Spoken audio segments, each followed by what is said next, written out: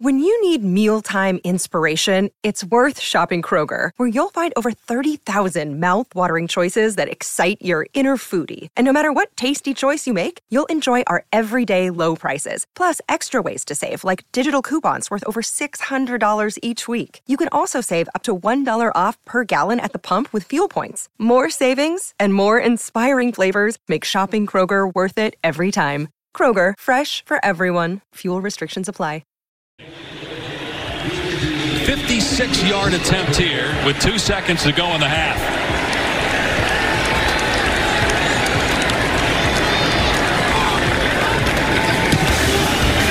Burkett unloads, boy. This would have been good from 66. Oh, my goodness. He absolutely tattooed that. Buckling up in the win column for the Sooners. It wasn't what anybody expected, but a 40-35 win over Tulane to start the 2021 college football season has Oklahoma 1-0, looking square in the face at Western Carolina. This is a game where you leave with more questions than you do answers. Is it time to hit the panic button if you're an Oklahoma football fan? We're going to jump into all of that, but at the end of the day, you leave the stadium, you turn your TV off, you go to bed or whatever you do, and your team is 1-0. And as you look across the landscape of college football, you got North Carolina going down to unranked Virginia Tech. You got Washington losing to Montana. You got Oklahoma State having to do back-to-back sacks to secure a victory over Missouri State. It could have been much, much worse for the Sooners on Saturday in Norman, Rich. I'm not going to disagree with your assessment of really how the weekend played out. I know that there were, I believe it was 6 FCS teams that claimed wins over FBS teams. So in hindsight, I know that it wasn't the win that a lot of people expected, and maybe there were some misplaced expectations upon this team. Maybe there were some lofty expectations placed upon this team because of the win streak that they rattled off of last season. And it's very easy to overlook some of the key players that they're replacing and saying that it wouldn't be that big of a deal. Matt, I even found myself sitting on that side of the equation, saying it's not going to affect this team. And more specifically, it's not going to affect the offensive line, or it's not going to affect the defensive secondary.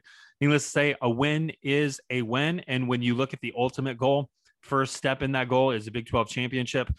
Those hopes are still intact. A college football playoff appearance, that hope, that dream is still intact.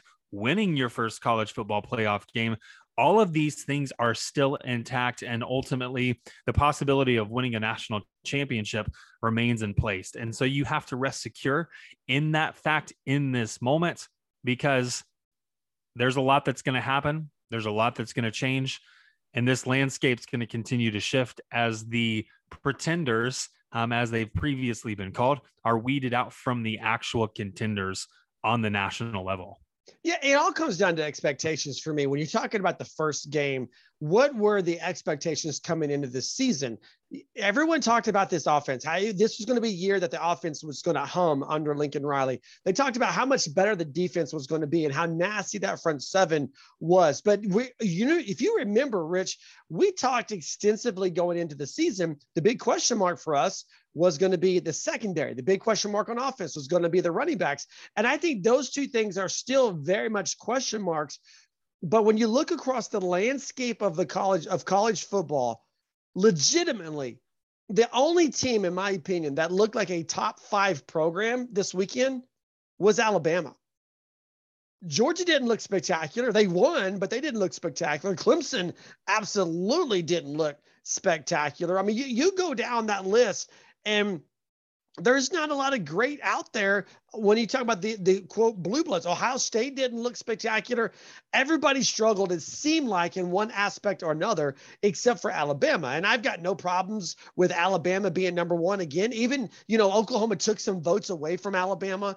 I don't think that's going to be the case. I think when the poll comes out on Monday, Alabama is going to be the unanimous number one. I've got no problem with that. I think another thing that's going to happen is Georgia, having beaten Clemson, is probably going to leapfrog Oklahoma into number 2. And I'll be honest with you, I got no problem with that either.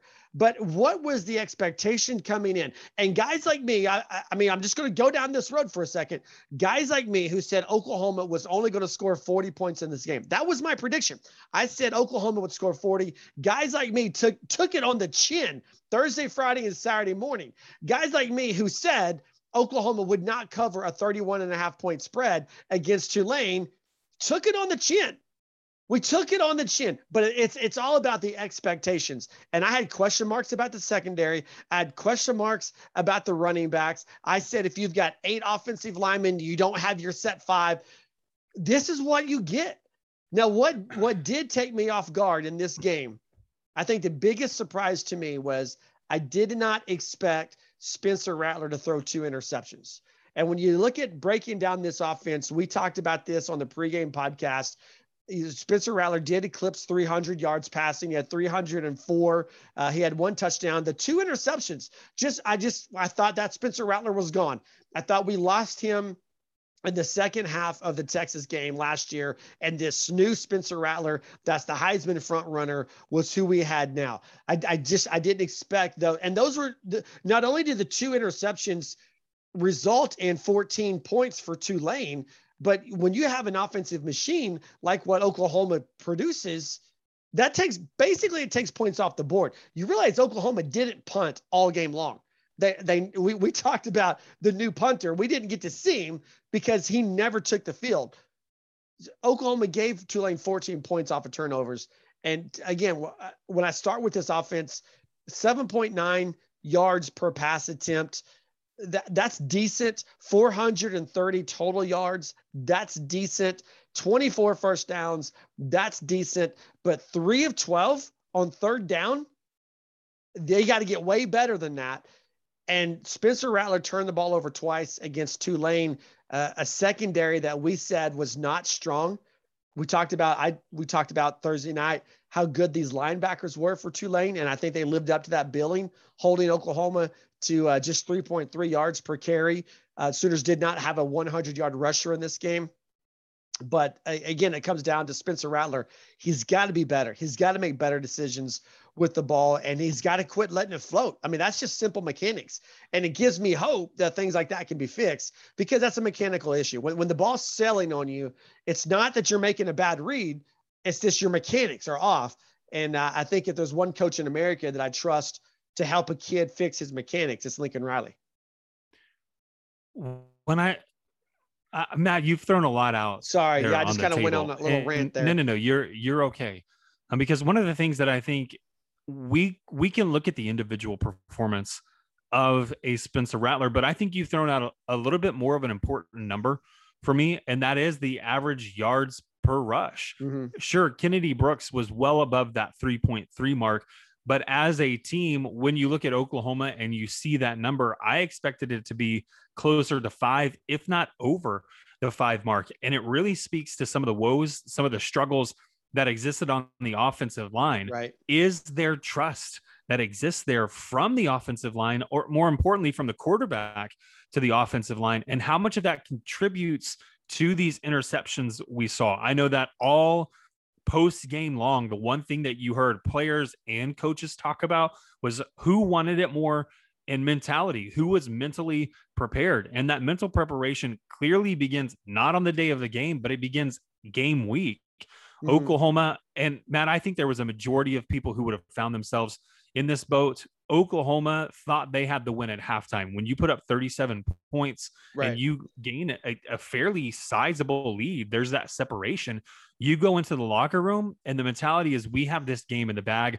That was what was said from the fan viewpoint. I can only imagine that it was being said not verbally, but with body language. Well, Lincoln Riley said, Lincoln Riley said as much. Where you're going, Lincoln Riley said, we just mentally, we were not ready for that second half. So you're spot on with what you're saying. And so when you look at what Oklahoma was doing for the full 4 quarters, Oklahoma played about a quarter and a half of football of what we expect from this team with the current names on the roster. The rest, it was on cruise control, and that was very evident.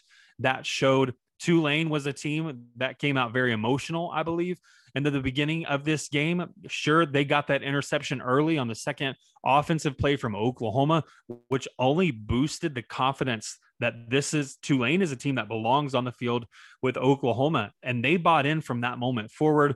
Again, you see that coming out of the second half, or in the second half, where Tulane just slowly chips away. And at the end of the game, it has the opportunity for the upset. So I'm not saying that the sky is falling at this point. I don't think there's one individual to blame. I do think from the leadership down, this was a game that Oklahoma, one, didn't prepare themselves for mentally, but two, I don't think they prepared themselves for it physically either. When you look at the trenches, you look at the offensive line, there was no push for the running game. There weren't these gaping holes for these running backs to run through. And that speaks not just of the mentality, not just of the physicality, but the third factor, which was who wanted it more. Tulane saying, we're getting in the backfield. We're going to bring the havoc. Can you stop us? And if you can't, we have a shot at winning this game. Oklahoma just never responded. Again, they glided to a win. It was a cruise control type win. It was not a dominating. It was not a punishing performance that I think a lot of individuals, myself included, expected, which is why I sat very, very far from your opinions in how this game would play out. I thought there would be big plays. There really weren't. I thought that Oklahoma had the ability to run up the scoreboard and to get some style points, as I labeled them on Thursday. That wasn't the case either. No, and I think, to me, the thing that stands out the most on this, whether you're talking about the offensive side or the defensive side of the ball, the guys, and then maybe it's just my perspective, but the guys who didn't seem to have that mentality were these young guys, the Billy Bowmans, the Mario Williams, those guys who stepped in and they're young, they're new starters, be it a true freshman or a guy who's been in the program. I liked what I saw from this team, but you're absolutely right. You outscored Tulane 23-0 in the second quarter, but then you only dropped 3 points in the third and fourth quarters combined. And I mean, if you're Oklahoma, I said this about Baylor, and it ended up being true about Oklahoma. You walked off the field as a winner, but really you didn't kind of have that satisfaction of victory. Now you have to see what this team is going to do with that. How is that going to set with them? Western Carolina, the good news is you've played probably your best non-conference opponent. That's out of the way. Western Carolina coming in next Saturday night will be the third of the three non-conference opponents. Nebraska would beat Western Carolina by 3 touchdowns. But I want to see the focus. I was totally caught off guard by, because here's what indicates what you're saying is true. How many false start penalties? Right. You know, that's the mentality. I mean, you're the only guy. There's 22 guys on the field. 11 of the 22 know what the snap count is. And you're one of those 11. How do you not go on time repeatedly? Rich, they did it on an extra point attempt. And Matt, I'm gonna jump in here, not to hijack your side of the argument, but when I look at the false starts, I think a portion of it can be attributed to frustration. And when that frustration creeps in, you feel as though you're trying to get an edge, and now you're jumping off sides, getting ahead of that count. I mean, maybe I'm not ready to jump in on that. And I just think it's lack of focus. I don't think it's trying to get an edge, because there's really nobody on Tulane's defensive line that should have kind of owned Oklahoma's offensive line. I just think it's a lack of focus. I really do. I mean, I coached football, and I didn't play the offensive line, but I was an offensive player when I played football. There really is no excuse unless the quarterback messes up. There's no excuse for the offensive line or a guy playing on the line, be it a receiver, be it a tight end, be it a lineman. There's no excuse for anybody up front to jump early. Now, it could happen once because you're excited. You know, I'm a guy who's going to admit it happened to me. When I know the ball's coming my way, when I know I'm the number one receiver, I've got to get a first step on the guy that's across from me. I did it once or twice, but never 2 or 3 times in a game. And that's the frustration that I see that indicates a lack of focus. So when you go into this Western Carolina game, those are the type of things, because you're going to run the ball against Western Carolina. You're going to play good defense against Western Carolina. You're going to control. This is the game. I hate to be the I told you so guy, but we're talking Thursday night. Western Carolina is when you're going to play 3 quarterbacks. And so all that's going to happen. But how do you know if this team's improved? The first way we're going to know is these type of penalties. And these were really the only really penalties Oklahoma had. And if these things are limited or completely erased, then you know that the mental preparedness and the mental focus is better than it was going into week 1. And all that said, you find yourself in a better place going into the Nebraska week. Does that make sense? It does make sense. And the one thing that I am not envious of players that are on this roster, of players who contributed, players whose names show up on the participation list at this point, the one thing I'm not envious of is Monday at practice, because you know exactly what is going to happen. There is going to be a revitalized tenacity that's coming from the coaches, and the coaches are, to their credit, they're taking a lot of the blame. And they're saying that this was a focus issue from the top down. I know that Lincoln Riley has even criticized some of his play calling, some of the choices that he decided to make mid-game. And when it starts coming from top down, something has to change.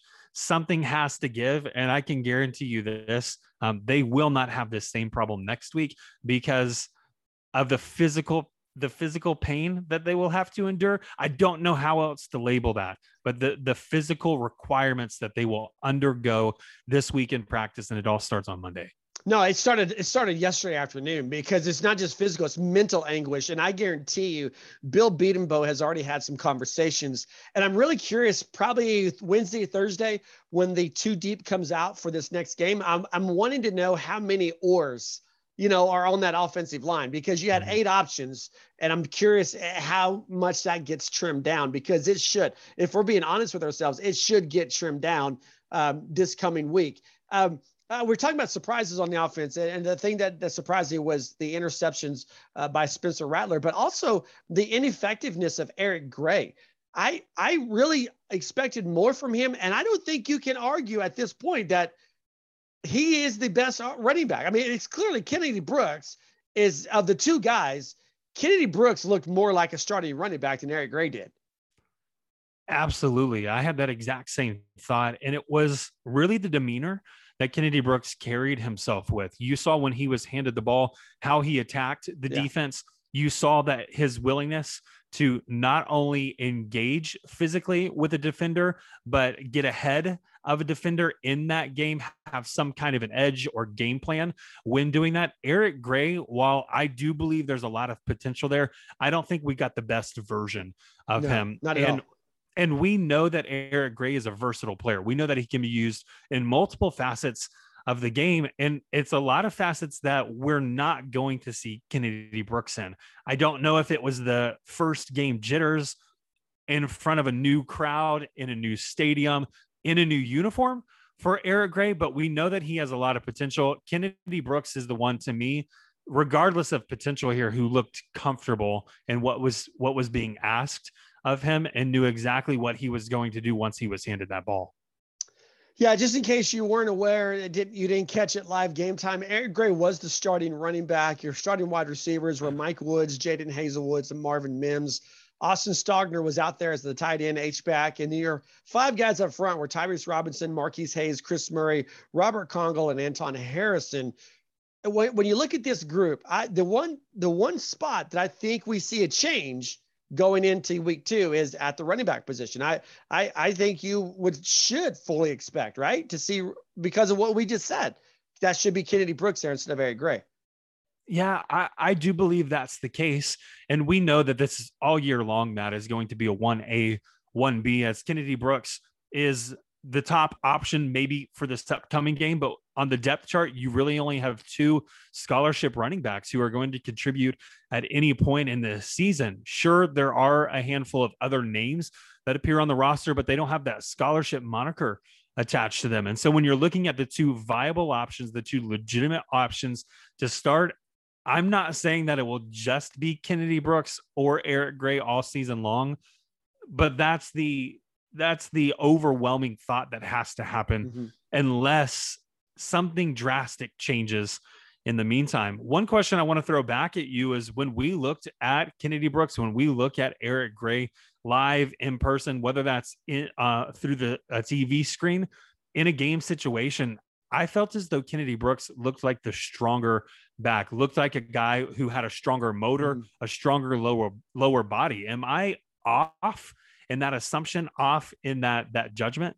No, not at all. Kennedy, of course, Kennedy Brooks is more experienced. He's older. He's been in a college program longer. But this goes back to conversations in the spring when Kennedy Brooks is coming back, was what kind of shape is he going to be in? After taking a year off, what was he going to look like? You had to trust the coaches when the coaches said he's in great shape. He's been taking care of his body. He's been taking care of himself, and he's ready to go. And that type of discussion continued through the summer. And then you see it play out on the field on Saturday. Not that Eric Gray isn't in shape, not that he's not ready to go, but Kennedy Brooks looked like a seasoned veteran running back on Saturday. Eric Gray looked like an up and comer. And again, it was night and day difference. I did not expect that. I expected the two to be a little bit more closely to each other as far as, but they clearly weren't. And I know Lincoln Riley's probably trying to make a point. We got this guy in, he can catch, he can run. But again, after seeing this game, because they could both easily go for 100 yards against Western Carolina. That's not going to prove anything. If you want to know who the best back is, you're going to have to go back to this film right here. The next opportunity that Eric Gray is going to have to prove that he's a better back than Kennedy Brooks isn't going to come until Nebraska. So Kennedy Brooks looked like he was a man who was an experienced running back, like I said, but also he had a little chip on his shoulder, like he had something to prove. And I think he definitely made that statement on Saturday. There's nothing wrong with lighting a fire under a player, in my opinion, especially given the way that the running back room sorted itself out last year. One of the most welcomed sights, Matt, I will say, and I know that you're talking about the differences between Eric Gray and Kennedy Brooks, but one of the welcome sights was having an experienced running back in the backfield and seeing just how much of a difference that makes, regardless of what's happening along that offensive line. Some of the substitutions that are happening there, some of the communication or the failure to start at the proper time. There was a lot going on with the offensive line, but having that experienced running back again is one of the welcome sights that I think we can kind of press into throughout the remainder of the season, despite what's happening around them. Yeah.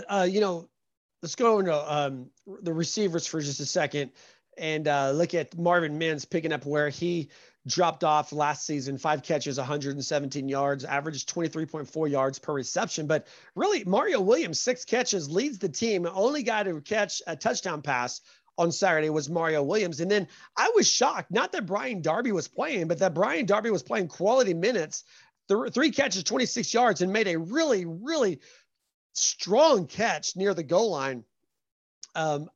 That's what caught me off guard. I said this in the post-game write-up, was that in all the conversations we had coming into this game, knowing that Theo Weiss was going to be out with an injury, we gave all these options, Rich. Neither one of us ever mentioned Brian Darby, but yet there he was. And it's kind of like a happy moment to see a young guy be able to go out and give those kind of minutes. I'm not going to lie and tell you that I expected that to happen. No. And you're spot on when you say that this was an individual that nobody was talking about. And it's because of the depth. It's because of the talent that exists at the wide receiver position. I don't know how much the Theo Weiss injury changed that equation, because I do have to believe if Theo Weiss is available, it doesn't matter where he's listed. He's going to play, and he's going to be playing quality minutes. So when it's the next man up situation, all of a sudden we're looking at the receiving stats and saying, okay, is Brian Darby that next man up? As far as Mario Williams is concerned, I know that there was a lot of hype surrounding him, And it's very difficult to make a name for yourself in such a talented room. Mario Williams, you mentioned the only player to catch a touchdown pass in the not home opener, but home opener, however you're going to label that in the future. He did have an opportunity at a second one, and we're really beginning to see this Marvin Mims-esque quality in him, and a guy who's going to continue to make himself available. He's going to run crisp routes, and he's ultimately going to make these defenders take a step backwards and possibly play with a cushion, which I can only see benefiting a guy of that athleticism and that type of talent. I do want to throw another individual out there, Matt, because I was expecting some big things from Mike Woods. I had mentioned the big plays. And so I think one of the negative surprises for me, and this is not just an attribute that should be placed upon Mike Woods' shoulder, but it was the lack of the deep ball. We didn't see a ton of passes downfield. And when you and I talked on Thursday,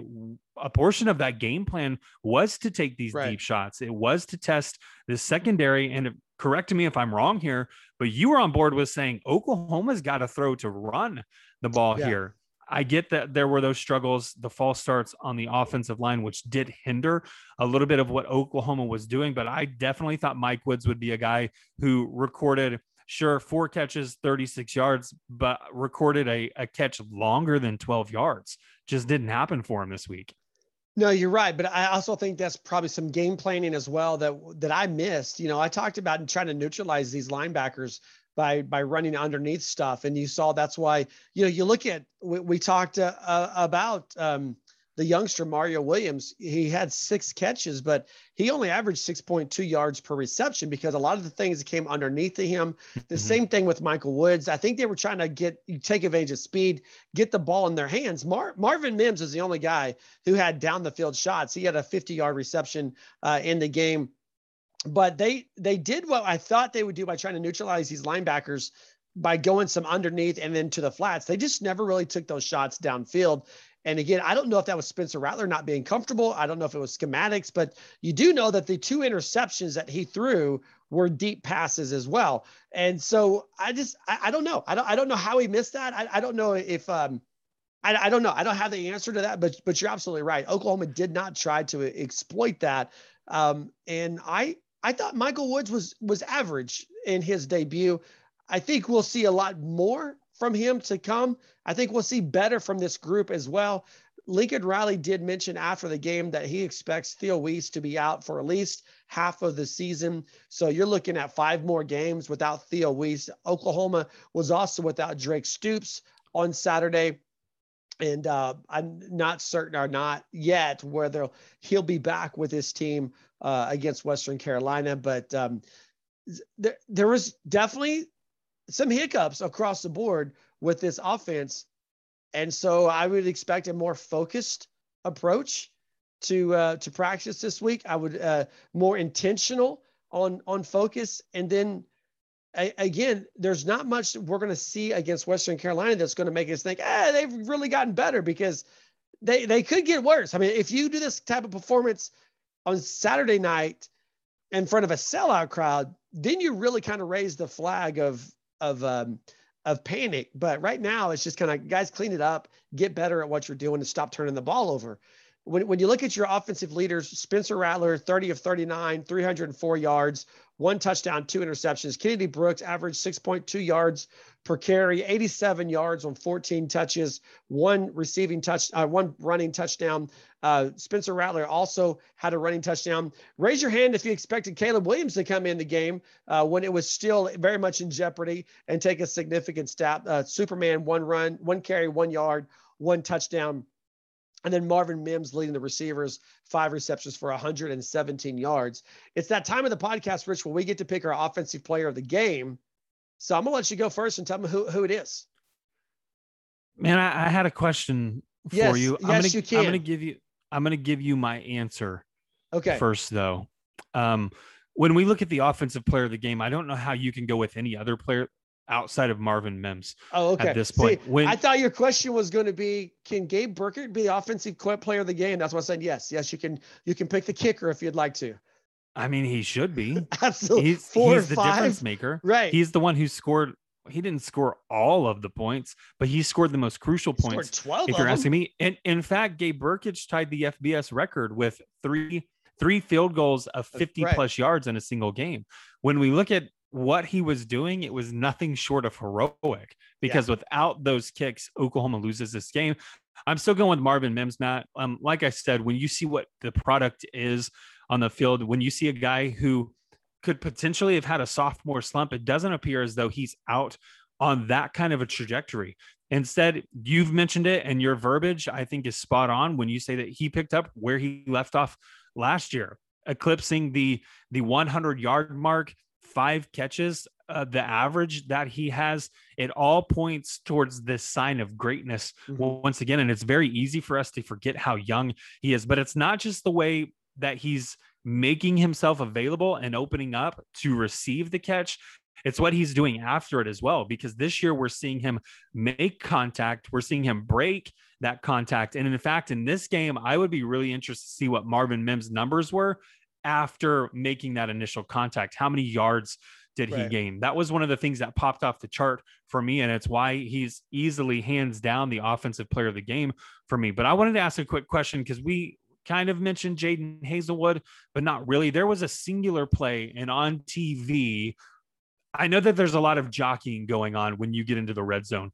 Jadon Haselwood, with his size, immediately is not going to get the benefit of the doubt, and players are going to have their hands draped all over him in an attempt to keep him from elevating, getting above them, high pointing the ball, and coming down with it. So there was an instance in the game that played out just as such. However, I never saw Jadon Haselwood's arms get fully extended. He wanted the pass interference call. I think people in that end zone wanted the pass interference call. Are you, when it comes to that specific play, do you even recall that? Yeah. Are you on board? You think the officials got it right? By not throwing the flag? Is that what you're saying? Correct. Yeah. I'm going to say yes. And here's the reason why, because you know me, Rich, I watched a lot of college football Friday, Saturday, and I'm going to watch a game here in a little bit tonight. Across the board, I saw more hand fighting between defensive backs and receivers that went uncalled than I can remember seeing in a long time. I'm of the opinion, unless it's just blatant, let it go. I mean, let the best man win, so to speak. There was another one that, gosh, I hope it wasn't Dusty Dvorak, but one of the announcers, and it may have been Dusty Dvorak now that I think about it, one of the announcers just couldn't believe that, I'm pretty sure it was Haselwood, that there was a defensive pass interference when the guy was guarding Haselwood. But at that point, the guy had Jadon's arms locked, and Jadon pushed off to free his arms up. And they went ahead and threw the flag on that one. But a guy on ABC was saying that should have been an offensive pass interference, which couldn't have been more incorrect. I mean, the call was right. But unless you're just doing something like that, or you're tackling the guy before he can catch it, I'm all for letting these guys hand fight and let the best man win. I guess what I'm saying is, I didn't have a problem with that. Maybe it's not the right call from the perspective of OU fans who want everything to always be, to their liking. But let me tell you what that play does. You may not like it, because you may be screaming at me right now as you're listening, going, how can you say that? It was pass interference. But you know what that's going to do? That's going to make Jadon Haselwood better. That play will make him better. And I'm all for that. No harm, no foul. Just go win the next down. If you lose that down, go win the next one. I'm all for it as well, because football is a physical sport. Right. And if you expect there to be zero contact, football is not the sport for you. Whether you're a player or a fan or anyone that's involved in the game of football, if you don't like the contact, then football is not for you. And we've heard so many people complain that about some of the rules that are being enacted in order to protect whether it's a player or a certain position. A lot of these rules have started to remove that physicality. And so seeing my background's more in the basketball realm, and physicality would be welcomed in that sport. So I'm not going to say, don't let these players jockey for position, hand fight, get into each other's bodies, when ultimately as a defender, your singular goal is to stop someone from scoring. But as an offensive player who's going up for that ball, you're wanting to put points on the board. I know it's not all about the points on the board. There's a lot of other areas that you can excel in, even if you don't score. But the reality of the situation is I enjoy the physicality and think it's what will continue to bring eyeballs to this sport and to the college realm. Yeah. Well, let me tell you what I did. Go ahead. Sorry. I was just saying, who's your MVP to bring us full circle here? Gabe Brkic. I mean, we haven't talked about him yet, and we haven't talked about him enough. I mean, what we have said is just not enough. Even with the miss, 4 or 5 on field goals, 51, 55, and 56. I've never seen that in my lifetime in one game. And so there's That's just easy though. Yeah. 50 yards, you can get out and kick one, right? We've had this conversation, and we even went out and tried it out, and it's a lot harder than it looks, isn't it, Rich? It's a lot harder than it looks. Okay, thank you. So the point I'm making is I'm just talking about 30. He definitely deserves the player of the game offensively for me. I said 12 points earlier. That wasn't counting the extra points. He had 16 total points on the day for Saturday, and so definitely hands down my offensive player of the game. Let me come back to full circle as well on this officiating thing. One thing I did strongly disagree with, though I guess what bothered me the most was you go back and look at the Spencer Rattler touchdown, the running play, and Eric Gray gets blasted on that play. He's a defenseless player. The defender comes in lunging helmet to helmet to Eric Gray. That should have been a targeting penalty. That I don't know how the officials missed that, but it's plain as day.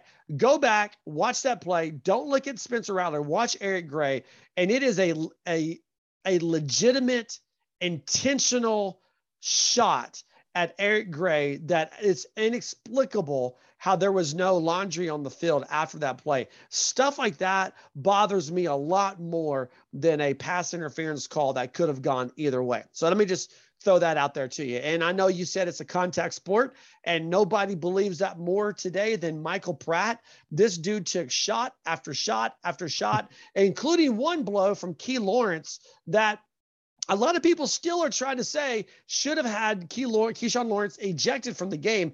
I think the officials got this one right. Michael Pratt gave up on the play, goes into the slide. Key Lawrence does hit him after he gives up on the play. It is a 15-yard unsportsmanlike, unnecessary roughness penalty, but it absolutely was not targeting. And so as I'm kind of blasting the officials a little bit here, I do need to give them credit for getting that play right, because when it happened in real time, there's no way you would have convinced me that the officials were going to let Key Lawrence stay in this game. And in the moment, Matt, very much so, because of the reaction from the helmet.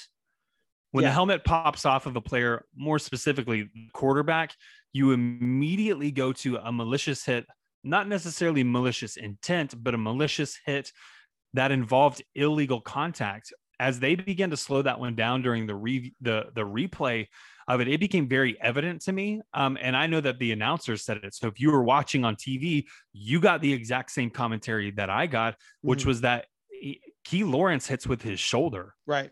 He's making a textbook tackle, and boom, boom, in the moment, as a player is running towards you, you as a defender, we've already said what the goal is for you as a defender. You're lowering to make that hit to bring a player to the ground, and then they start sliding. It's all simultaneous.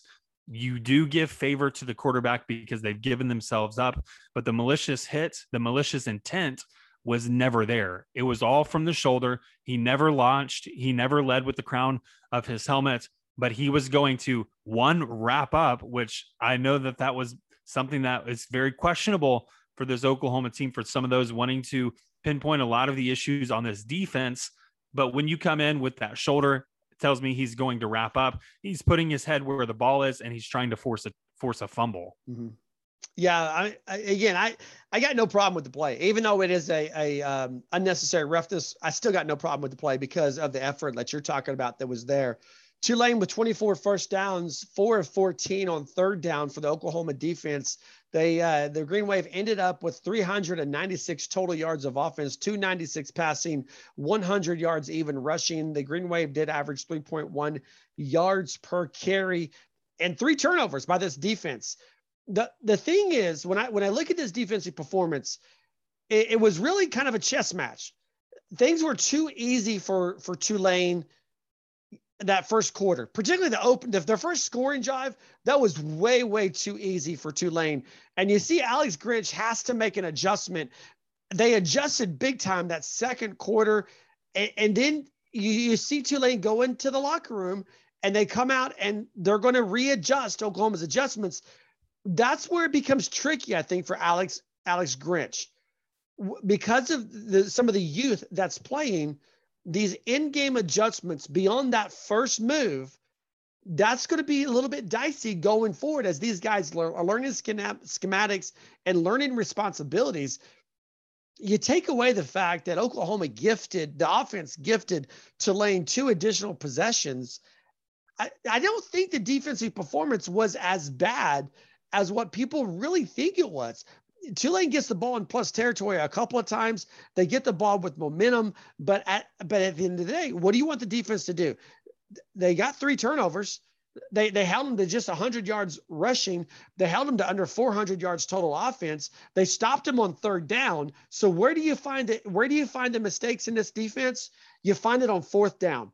Tulane was 4 of 6 on fourth down, and that is huge. That's when Alex Grinch, I promise you today, he's schematic. He's doing his scheming. What am I going to focus on in practice this week? What do we need to change personnel wise? How do we need to change the X's and O's? He's looking specifically at fourth down. How can we hold a team to 4 of 14 on third down, but be 4 of 6 on fourth down? That's something that's going to sit kind of in his crawl, so to speak. And that's where this defense, I think, needs to begin to look at changing some things up. Also, you got to get something running back responsibility coming out of the backfield on some misdirection, taking advantage a little bit, I think, of some youth, particularly Billy Bowman, who, by the way, played really good. But just some things there that they've got that they can fix on film. But really getting outplayed on fourth down that's got to change. That's where you start, in my opinion, on this defense. Matt, if we're just assessing it in general terms, one of the things that I do think you have to give props to Tulane for was doing the unexpected in the early portion of the game. What do I mean by that? Well, what we knew going into this game was that Tulane had the ability to run the ball. And for a majority of what we saw out of them last season, and even the season before that, and the season before that, was the propensity to run the ball before they were passing it. Tulane comes out, and on their first offensive drive, they throw 4 passes immediately. 3 of those are complete. The 4th one incomplete. And guess what happens? They still aren't handing the ball to a running back. Right. Instead, Michael Pratt at the quarterback position is now running the ball. So I think you have to give them credit for giving Oklahoma a different look, maybe something that wasn't even expected. I know there's a little bit of a tendency to have your first 20 plays drawn up and to use a good mix to see what's working, what isn't working, try to pinpoint some of the weak points, any late changes that were made before the game, try to identify those, or position changes for some of these players. And a new starter has been inserted into the equation that wasn't originally listed there. Needless to say, give Tulane credit where credit is due, because that was the whole first quarter for me. Was they weren't running the ball unless it was from the quarterback position. And then we see late in the quarter, about 2 minutes and 38 seconds, they start going with the running back, Tyjae Spear, on a more consistent basis, while Michael Pratt is still affecting the game, whether he's running it or whether he's passing it. From there, Oklahoma, I think, was able to adjust in the second quarter. You see those adjustments out of the defense. You see basically a complete 15 minutes of football played. You see complimentary football, which is huge. But overall, when we look at this defense, I know that the scoreboard is indicative of what was going on, but you do have to look at the short field that Tulane was given. You've got to look at some of the other things that were happening with the turnovers. You have to look at the mentality. And I know we've already spoken on that, so I'm not going to rehash that. But Tulane was certainly in it to win this game, and they were trying whatever they could in order to secure that win, in order to secure a win over a top 2 team in the country in the first game of the season and pull off possibly the biggest upset of the year. Yeah, I do think one thing that we talked about fourth down, but I think you're going to see the next 2 opponents really begin to try to attack this defense with some misdirection plays. And because that's where Tulane had some success, particularly throwing the ball to the guy out of the backfield or a guy who's going in motion. And that's what they've got to clean up. That's one of the areas that they've got to get better. I love the pass, the push up front. I think this defensive front was at times as nasty as we had thought they would be. But then at times they left the back end a little bit vulnerable, and that back end's got to get stronger. So we'll see. I mean, I'm not as hard on the defense as other people are, just because I feel like they were put in a bad spot. I also feel like you got some new cornerbacks out there. By the way, Jaden Davis, I think, got the start at corner for Oklahoma. It was Woody Washington and Jaden Davis at the corner spots. So that's one area where I was a little bit off on that, because I didn't think they would go. I can't remember. I think I said that they wouldn't go with Jaden Davis, but I was glad to be wrong on that, because you and I talked about fundamentals. DT Yell leads the team with 10 total tackles. DJ Graham, 6 tackles. 4 of those were solo. He also had a pass defense. Give me your guy on defense. Who stood out the most to you? Who would you say was a defensive player of the game? I do think, Matt, that there are a handful of names that you can throw into the equation. The one that I think has the biggest impact, whether their name's being called or whether their name isn't being called, is Nick Bonitto. Yeah. So I'm going to go ahead and give him my player of the game. And it's really because I do think that he sets the tone defensively for this entire roster. And what we see him do and some of the intangibles that he has elevates the players around him. It elevates their game. You see Nick Bonitto getting into the backfield. You see him recovering the mishandled snap there. You just see him doing all facets of the game at 100%. And there's nothing more that you can ask if you're looking for a leader, in my opinion.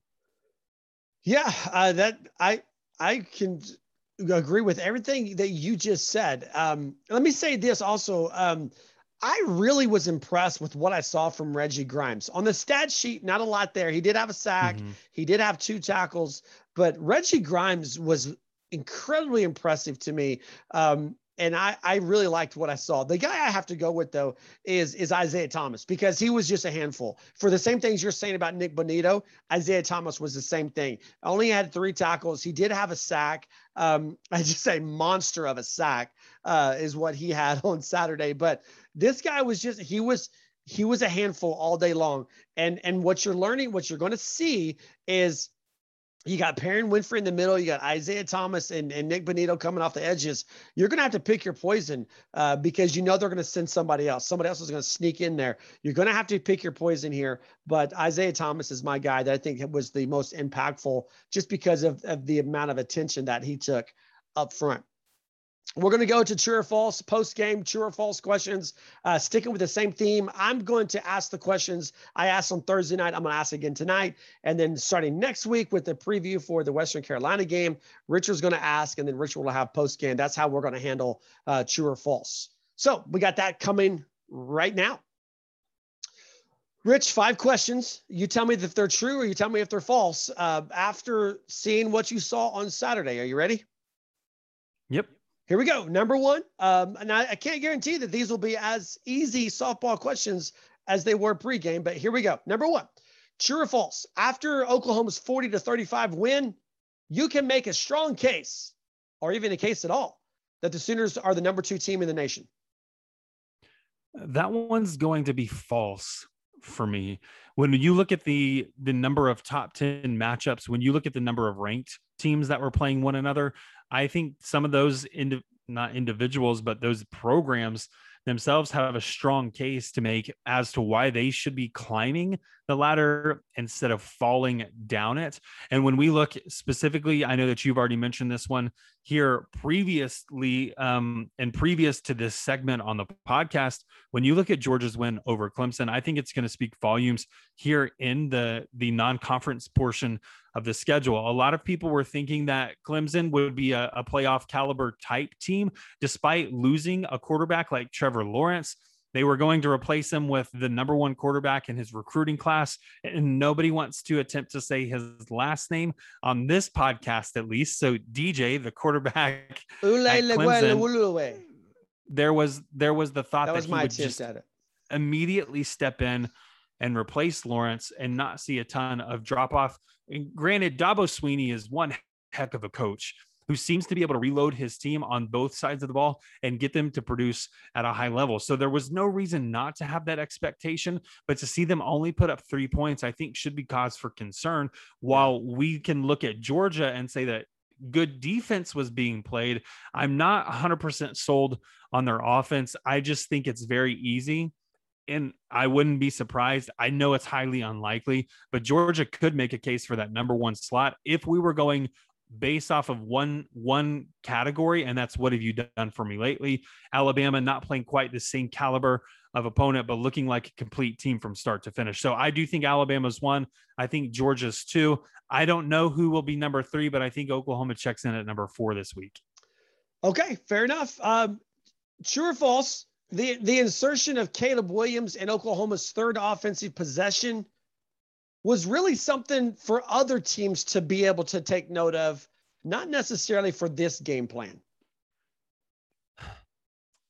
I'm going to go with true. I think Oklahoma saw an opportunity. I still think that was a touchdown before Caleb Williams came into the game. I still think it was a touchdown, but no one argued it. Right. No one had a little pity party for themselves and they said, cool, we're just going to get it on the next down anyway. And we're going to give you a different look. Putting that on film and seeing what Oklahoma is capable of doing with multiple quarterbacks has been something that Lincoln Riley's toyed around with in the past. You've seen different sets. We can even go back to Bob Stoops' days as the head coach of this team and the Belldozer. There are different packages that you can include. There are different things that you'll have to defend, and goal line situations are always one of the most trickiest to defend because you have to go such a short distance with a set of 4 downs. Needless to say, Matt, I do have to agree with your statement saying that it is something Oklahoma is putting on film for these other teams to prepare for so that they just waste a little bit of time in practice. Because I don't think Caleb Williams is the player who's always going to run. In fact, we can even look at week 1. Spencer Rattler tries to go over the goal line himself and gets met during the leap, going over the top. He gets met by a defender. So it's not just a one solution. It's not something that you could pinpoint and say, this is the only time that this play is going to be run, but you can be assured that Caleb Williams will appear in future games. When will he appear? What situations will he appear in? That's what they're putting on film for other teams to prepare for.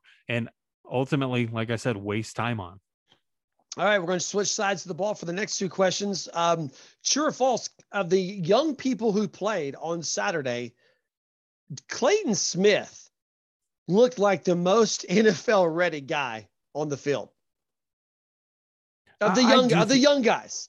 Yeah, I do think that's true. I was hesitating because when we look at the young guys, are we including sophomores in that, guys who have a year of right, just experience under freshman, sophomore guys? I mean, Marvin Mims looks the part. No, himself. on the sorry, defensive side of the ball. My bad. Okay. Yeah, sorry. Like I said, Clayton Smith, size-wise, I think he's there.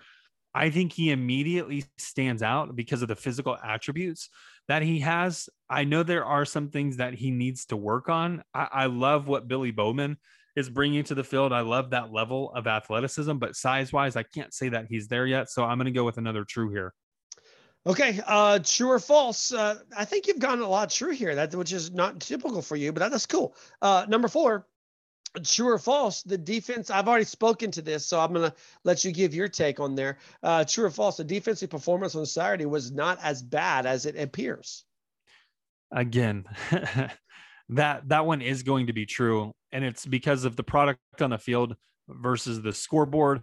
I know that Tulane was handed a couple of points. We've already mentioned the 2 interceptions led to 14 points. That's not entirely on the defense, especially when you give Tulane a short field. I think you can look at different moments as game-defining moments for this defense. There was one that was a huge cause for concern, but it does go in Oklahoma's favor, and that is the 4th down run late in the game after the onside kick, the 4th down run where Tulane needs 13 yards, but only gets the 12 of that. So I think they made stops when they needed to. I thought they did their part in helping Oklahoma. But again, when you're not playing complimentary football, it's easy to say that things are out of sorts and to start pointing the finger. I do think the defense looked more prepared for this game than the offense did, though. So that one's absolutely true for me. Fair enough. All right, here we go. Last but not least, this is conference as a whole. The Big 12, true or false, the Big 12 is not as good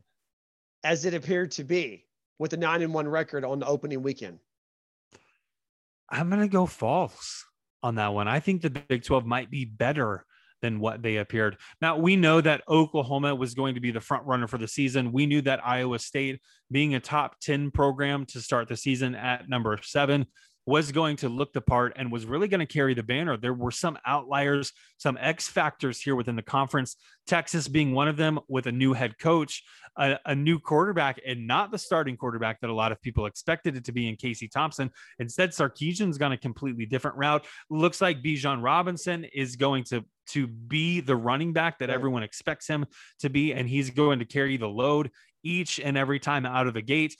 So I think you've got 3 quality programs that are ranked inside the top 25. Now, I think Oklahoma State struggled a little more than they should have against the Missouri State, but TCU did what they were expected to do. Kansas State handled business. I'm saying you've got at least a group of 5 that are going to be quality opponents, regardless of if you meet them here at the end of September as conference play begins at the beginning of October, if you have that week off, or if you meet them later in the year, and we're talking about November, because we know that championships are won in November. So this, at least a group of 5 right now, looks to be playing the part of a quality opponent, whereas I think the verdict's still out on the others. All right, that's true or false this week. Rich has got both podcasts next week on the true or false questions. What are you most concerned about after Saturday's performance for the Sooners and the Big 12 as a whole? We just talked about it. We'll run down with some parting shots on that. This is the Sooner Nation podcast. Okay, Rich, so you've seen this team play. You saw them play 4 quarters, offense and defense. Let's start with the offensive side of the ball. Go back there. What is your biggest concern on the offensive side of the ball after you've seen them play? The biggest concern, most evidently, and I think a lot of people are going to point to this, is the offensive line. Matt, you've already hinted at the rotation of 8, that needing to be dwindled down in order to find a solid starting 5, and a starting 5 that can get that initial push, set the tone in the trenches, and provide a spark that this offense so desperately needed in the second half of the game against Tulane. Once they get that figured out, once that's settled and nobody's having to look over their shoulder, I think they can focus on the task and the defender that's in front of them and play quality downs. This is a group, an offensive line group, Matt, that I do believe could be one of the best in the country, inside the top 5 best in the country based upon talent. But when it comes to a cohesive unit, they're not there yet, and that concerns me. Yeah, I'm going to piggyback with you, and then I'm just going to add to it Eric Gray on the offensive side of the ball. He's got to be better. He's got to be better than what he was on Saturday, particularly between the tackles. I know if he gets outside, he's fast. He's kind of a jitterbug guy, but between the tackles, he's absolutely got to be stronger. And that's got to get better. Defensively, let me start here. Since you got to start offensively. Defensively, my concern is, again, misdirection, knowing assignments, and how much can Alex Grinch, how deep can he go with in-game adjustments and these guys still be able to pick up their assignments soundly? But because Tulane just took advantage of Oklahoma being off balance, so to speak, defensively in that first quarter. Once they adjusted to that, they became dominating, but then Tulane adjusted again in that third quarter and was able to have some success, particularly after they got the momentum with the interception. But to me, it's just how deep do these guys go with X's and O's? And that's either going to limit you defensively, or it's going to open the whole book for you defensively. And I've got some questions after that first game. What about you on the defensive side of the ball? Mine is actually going to go hand in hand with yours, but it's defensive rotations on the back end. I saw on numerous occasions the secondary getting lost and a player running up the sideline for Tulane uncovered. It's a very easy throw to make, but this is a young secondary. It's a secondary that also played a lot of players. And so when you talk about needing to have this vocal centerpiece, this anchor for the defense, I know it's easy to turn to the safety position and say that's who needs to be it, but the responsibility is really going to fall on these cornerbacks. Can guys who are getting into that rotation, Jaden Davis, DJ Graham, Woody Washington, I know there's a couple of other names that we'll see at that position. Those are the three main contributors for me at the moment. So how are they going to adjust? How are they going to take that next step forward and showing us maturity on the field, knowing their responsibility, but also realizing when things are starting to break down and reorganizing it? Yeah, for sure. That's a good point. Hey, something that broke kind of last Thursday when we were doing our pregame podcast, and we just didn't have time to get to it. And we don't have a lot of time on this episode either, but just this, the news that that the Big 12 is going to expand back to 12. The invitations are going to go out this week, according to sources. It's also reported all over ESPN, but Cincinnati, Central Florida, Houston, and BYU. BYU does surprise me on this, but Rich, I got to be honest with you. This excites me a little bit. This will keep my interest in Big 12 football and really basketball as well. But this will keep my interest going with this conference after Oklahoma moves on to the SEC. And I even feel like had the Big 12 done this 5 years ago, Oklahoma and Texas would not have left. Yes, I wholeheartedly agree with that statement, Matt. I see one of the Big 12's addressing one of the biggest issues with its current slate of teams, and that was the bridge to West Virginia. Yes, there was absolutely no bridge. I get what West Virginia has said, and that they are not planning to renew their rights with the Big 12. We'll see if they carry on with that, because it seemed as though a natural move for them was to the ACC, and it doesn't sound like the ACC is opening up their membership. It doesn't seem like they're willing to welcome anybody in with open arms. So West Virginia may be stuck whether they want to be a part of the Big 12 or whether they want out. Cincinnati, again, providing that bridge. BYU has a massive footprint. We know in the Mormon community that there's a large number of individuals who subscribe to that belief set and do follow this program, whether that's football, whether that's basketball, or any of the other sports. And so when you're able to grab that market, you open yourselves up to have a national following that you didn't before as the Big 12 conference itself. We talked about Houston previously and how it seemed like a natural fit after losing Texas A&M. It's going to leave UCF as that one outlier, because now they're going to be the team without a real bridge, assuming that this happens. And what I'm reading, Matt, is that those four schools are expected to apply for membership this week. Right. Absolutely. Yeah. And I get what you're saying about UCF, but still that's not as far as Morgantown, West Virginia.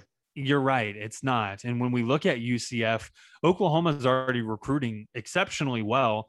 I say Oklahoma as a member of the Big 12. The Big 12 is already recruiting Florida. The name, the brand is already present there, where when you get up into Big 10 territory, it's not as prevalent. No, you're right. And let's also be honest here. If you're a fan of a team in the Big 12, where would you rather go on a road trip? To Morgantown, West Virginia, or Orlando, Florida? I love the mountains, so give me Morgantown. Shut up. You know you would go to Orlando, I've been Florida. to Orlando too many times, and it's just there's no beach. I mean, I don't know what the allure of Orlando is. It's an hour drive. You're like 30 minutes from Cocoa Beach. If you go to Orlando and you don't make it to the beach, it's because you're lazy. Or you're carless. Or carless. Uber, man. Here's the thing.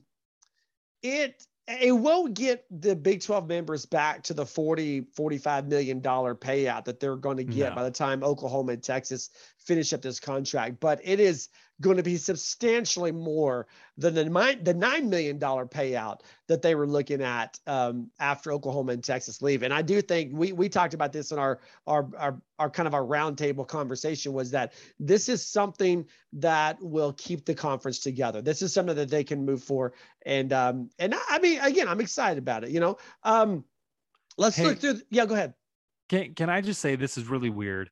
You brought up the idea of expansion, and I know the names that are being thrown out there are those four. Have you seen anything about when those programs might join the Big 12, assuming everything goes according to plan? It could get very awkward because it's before 2025. And if Oklahoma and Texas have to hang on before 2025, then it's going to be a 14-team conference.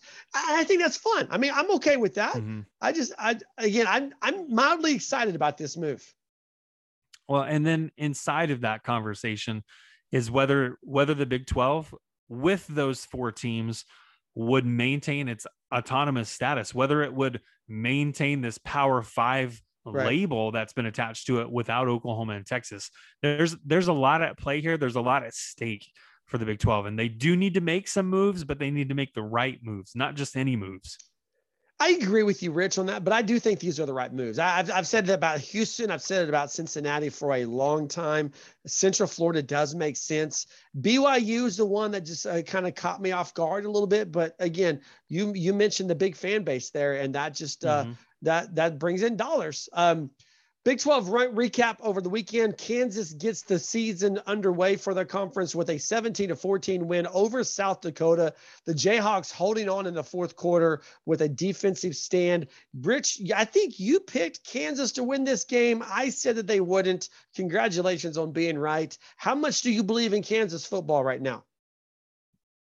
It's about a 10 on a scale of 1 to 100. Okay. So is this the only win, or you think they'll pick up another one? I don't know, Matt.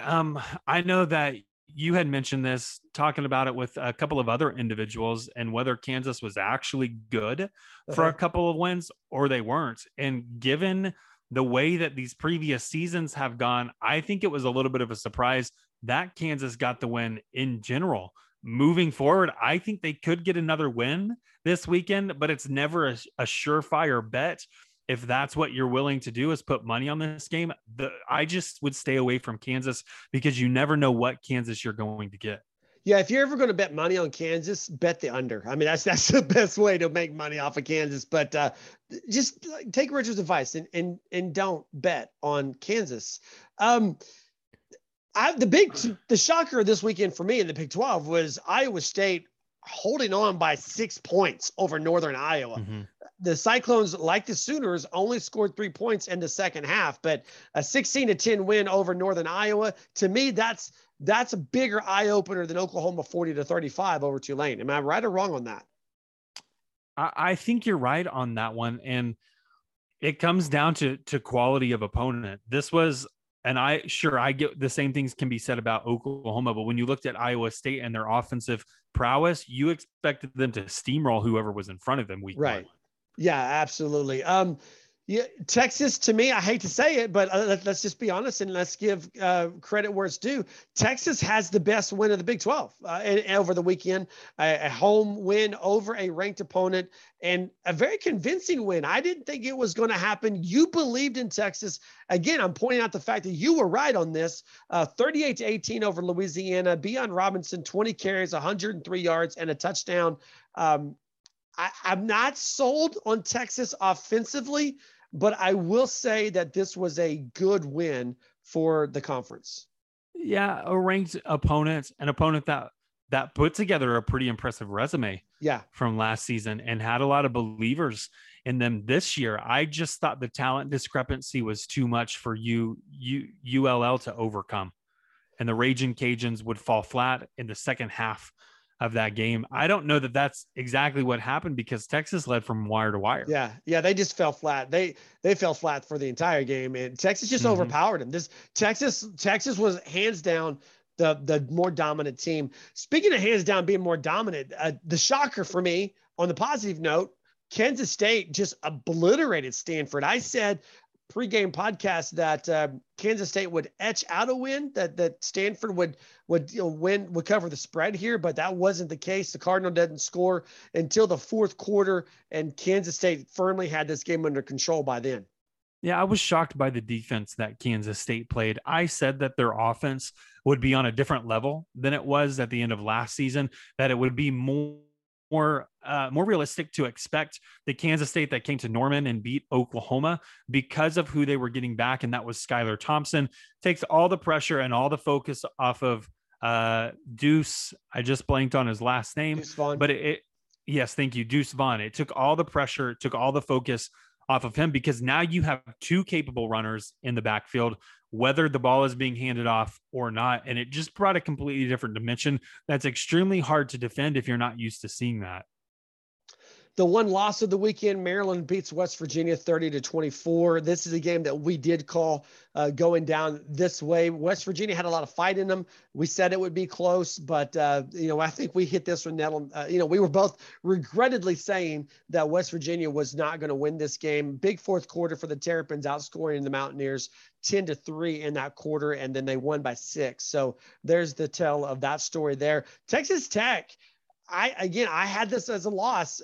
I can't remember where you were on this one, Rich, but Texas Tech steamrolls Houston 38-21. And when I say steamroll them, they were down significantly. Houston takes a 14-0 lead in the first quarter, a 21-7 lead into the locker room. And then Texas Tech shuts out Houston in the second half, outscores the Cougars 31-0 over the third and the fourth quarters. Impressive win from Matt Wells. So here's the question, Rich. Is the pressure off of Matt Wells, or did it just amp up big time on Dana Holgorsen there in Cougar Town? I think the pressure, the expectations obviously are going to soar for them. Not exceptionally high, but they're going to start to raise to a level that I still think keeps him in the hot seat. Matt, one of the things that I totally missed, I said that Texas Tech would win this one, and it's because they had a quality running back, right? Which was SaRodorick Thompson, who, by the way, recorded zero, because he's zero out. stats in this game. But it's not fair to just say he's the only portion of this offense. And one of the guys that we didn't even mention when we talk about that was Eric Ezukanma, who, almost eclipsed 200 yards, eclipsed 200 yards receiving by himself, an average of 25.6 yards on 7 receptions. Needless to say, he's a one-man show. As long as he's getting open, Texas Tech has a shot at winning. Yeah, I had him on my FanDuel roster, so I'm thankful for that. Baylor, Texas State goes about like we predicted, 29-20. Bears inch out a win over the Texas State Bobcats, and then TCU Duquesne 45-3, just total domination for the Horned Frogs. Again, like we talked about, here's where we were on opposite ends: Oklahoma State, Missouri State. The Cowboys sneaking out a win. Again, it was a theme in the Big 12, 3 points in the second half for the Cowboys after leading 20-3 at the half. They end up with a 23-16 win. Defenses stand at the end. Missouri State had the ball on I think the Oklahoma State 26-yard line. Cowboys get back-to-back sacks to secure this game. I know Spencer Sanders didn't play, but Oklahoma State averaged less than 2 yards per carry with their running backs. That's the biggest red flag for me if I'm covering Oklahoma State football. Yeah, Oklahoma State, I know that the offensive line has been their one Achilles heel for quite some time, and it doesn't appear that it's going away any point in the very near future. Will they address that through recruiting? Will they address that through the transfer portal? I don't know what the plans are. I still think there's a little bit of turmoil there at the university and within the program. So it needless to say, Matt, this is going to be my blanket statement for Oklahoma State, is that I think it's going to be an interesting ride.